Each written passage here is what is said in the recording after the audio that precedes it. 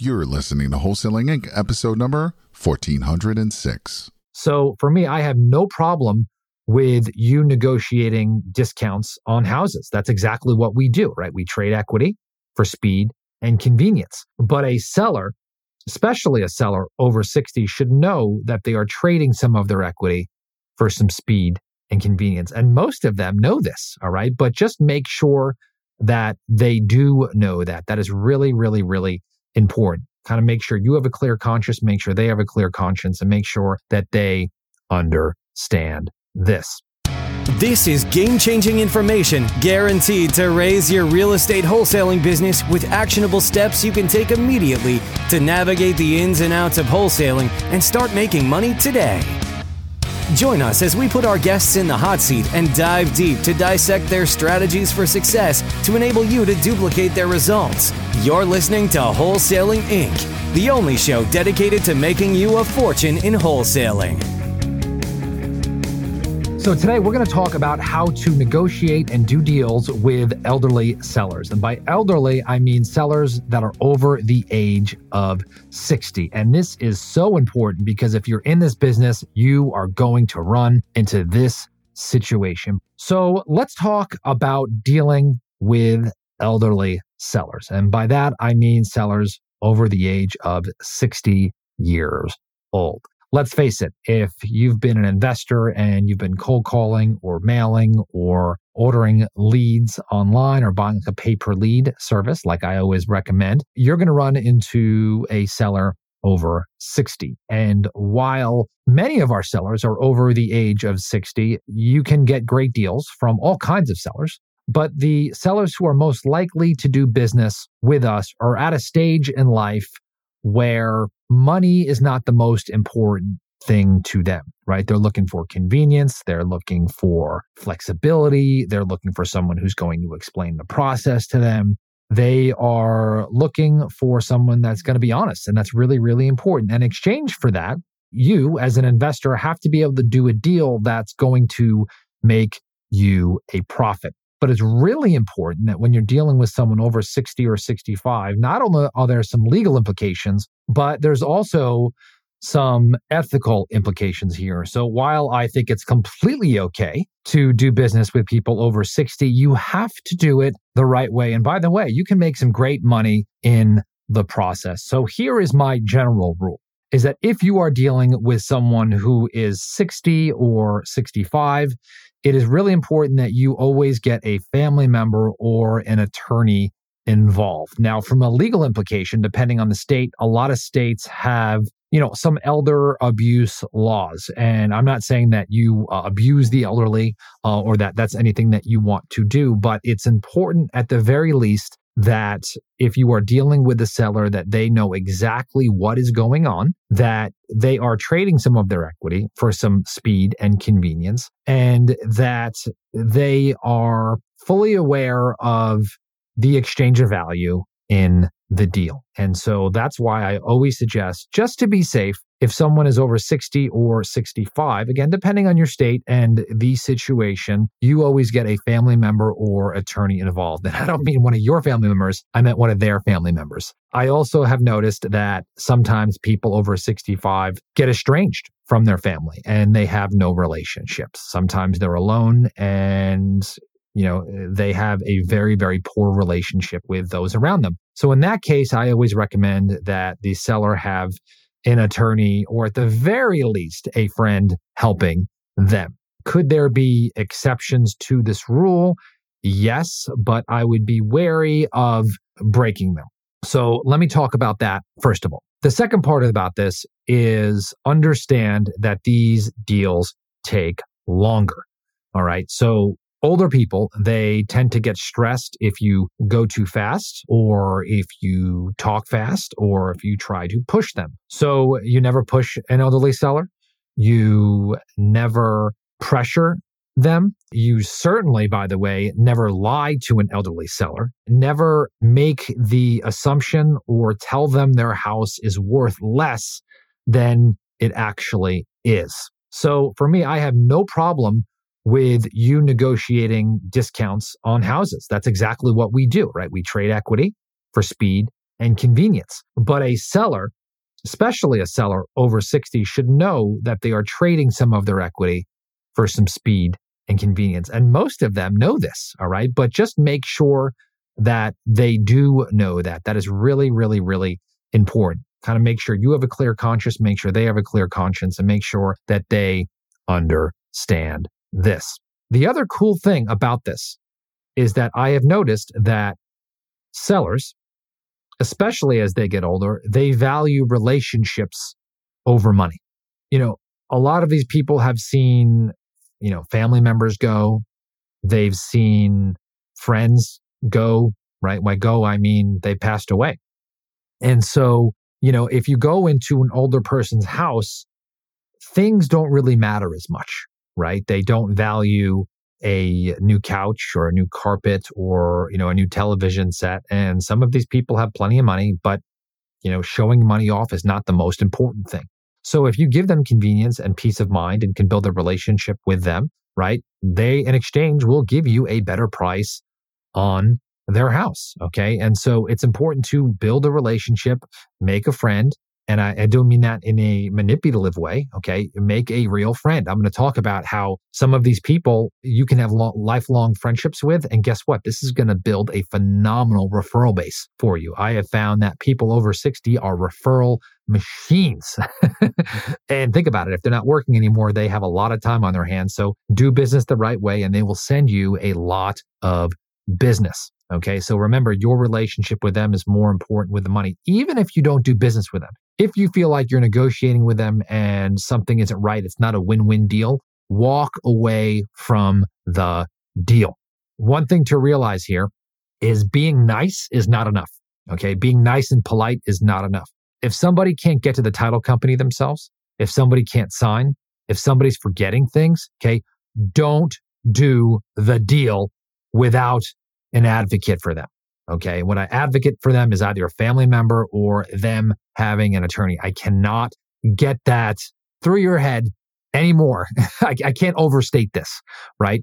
Just being nice to them, if someone can't get to the title company and you driving them there, that actually is a red flag. If someone can't sign and you are sending a notary to their house, for someone who has to explain the paperwork to them because they can't comprehend that, do not do that deal, okay? They need an actual advocate, especially if they're forgetting things. Don't do the deal, right? Make sure they have an attorney or an advocate. You can still do a deal, right? Just make sure that they have someone on their side, all right? Let me tell you a story, and I'll never forget because this was a phenomenal deal. So this was back, 2014. And we were negotiating on a house in El Cajon, California, and it was a husband and a wife. And the husband was completely lucid, but the wife was suffering from some form of dementia. And we negotiated a pretty good deal on the house. We were going to make, a $30,000 or $40,000 profit, but we were all aware that the wife had dementia, but the husband, he was older too, right? But he was completely lucid. And so what happened was we signed the contract, and the son of both the buyer and the seller called us the next day, and he was fuming, absolutely fuming. And he's like, I can't believe, that you let her sign this and she's got dementia and, we want to cancel. And so, your first reaction, of course, is you're thinking that you want to save the deal. But I can tell you that I had a mentor teach me this. The first thing I said is, Mr. and Mrs. Seller, first of all, I want to let you know that if you want to cancel, we're going to let you out of the agreement right now. Okay. And this is where I'm talking to the son, right? And as a matter of fact, I actually wish I would have gotten you involved in the beginning. So I just want to let you know there's no pressure. We're going to cancel the agreement. And if this is not a win for them, absolutely, let's not do the deal. Okay. So all of a sudden the son was like completely disarmed. And he's like, oh, okay. And I'm like, I'll send you over the paperwork even before we're on the end of this conversation. And don't worry, our goal is only be able to help your mom and your dad. And they're like, well, they could get easily $50,000 more for this house. And I was like, I bet they could, right? But that's, not in the business that we're in. As a matter of fact, I could, send you some real estate agents. But again, no harm here. You guys can cancel. And so the son got off the phone. And long story short is we canceled the agreement. And, we sent a thank you card to everybody, the son and the mom and the dad who owned the property. And we basically assumed that deal was closed. And long story short, I don't know, 4 or 5 days later, son got the thank you card. Mom and dad got the thank you card. And they said, we want to do the deal, but you just have to come up $5,000. So of course we said yes, we signed the deal, and everybody was ecstatic. We got a referral from the son. We got a testimonial bill from the dad, right, who owned the property. And the mom, she just said thank you. So we were just so ecstatic. Everybody was happy. But if you noticed, I was completely willing to let go of the deal after we knew that the son was involved. And by the way, this is back in 2014. So if I didn't negotiate this deal, one of our acquisition specialists did. But if I would have known that, I would have involved the son from the beginning. Okay, this is really, really, really, really important. So just to learn from that. Okay, next, be willing to do what's best for them. So again, if you feel like they have a better scenario and maybe they should list with a real estate agent, they're willing to fix things up and show it and get top dollar, you could recommend that to them. So I always recommend to that. And after you try to push them away a bunch of times and you build rapport and they still want to do the deal, do it. Okay. And remember, don't be scared of losing the deal. If you're talking to family members, just say, hey, you could list it with an agent, right? And they could fix it up and put a little time and energy into this and involve them, right? I don't care if I lose the deal, because if you don't care, right, there's going to be a certain amount of sellers who see the value in what you do. By the way, part of having this courage is generating a lot of leads, right? That is your job, to generate leads every single day, whether you're using fastsellerleads.com or you're using direct mail or you're cold calling or texting, whatever you're using to generate leads. If you have leads coming in, you're not going to be scared to walk away from a deal. And sellers feel that, right? They feel it when you are like, hey, if we do the deal, great. If we don't do the deal, I'm totally okay with that. And they appreciate that, right? Don't have commission breath. All right, let's move on. Elderly sellers, they love to do business in person. So yes, you could do a deal over the phone, but meet with a seller, build rapport. Again, make a friend. Don't be in a rush to get out of there, right? Part of the exchange of value is they want a friend. So be a friend, and not only for this transaction, during the transaction, after the transaction, right? Just be there. And what I mean by that is just listening.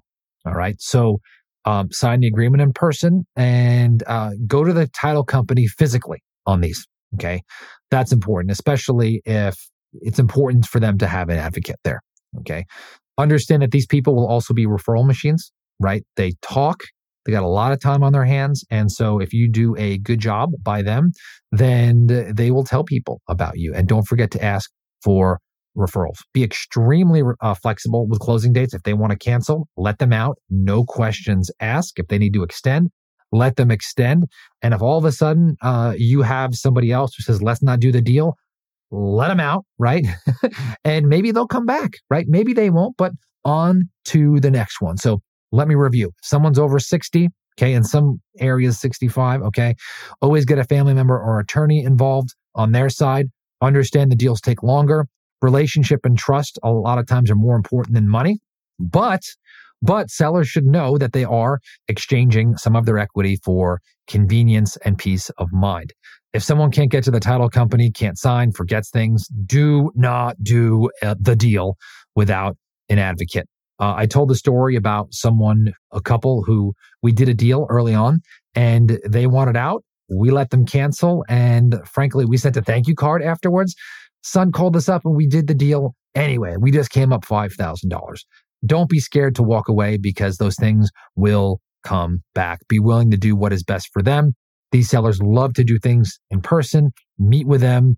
Let them do the closing in person. Forget about DocuSign here, okay? Sometimes old school is better. These people will be referral machines, and then be extremely flexible both on closing dates. But I always say, remember, get commitments, right? Always get them to commit to their next step, and you will do some great deals in the process. What do you think? Do you agree? Do you disagree? Have you done a deal like this? Love to hear from you. And If you want to hook up with me in that Facebook group, go to wholesalingincgroup.com. Hit me up at Todd Toback, and I will talk to you on the next episode. That's all for this episode. Your next step to success is to continue the conversation over at wholesalinginc.com by joining the mailing list, as well as get your chance to book a strategy session to learn the systems and become part of the tribe and work personally with one of our amazing coaches. We'll see you next episode with more ways to make you a fortune in wholesaling.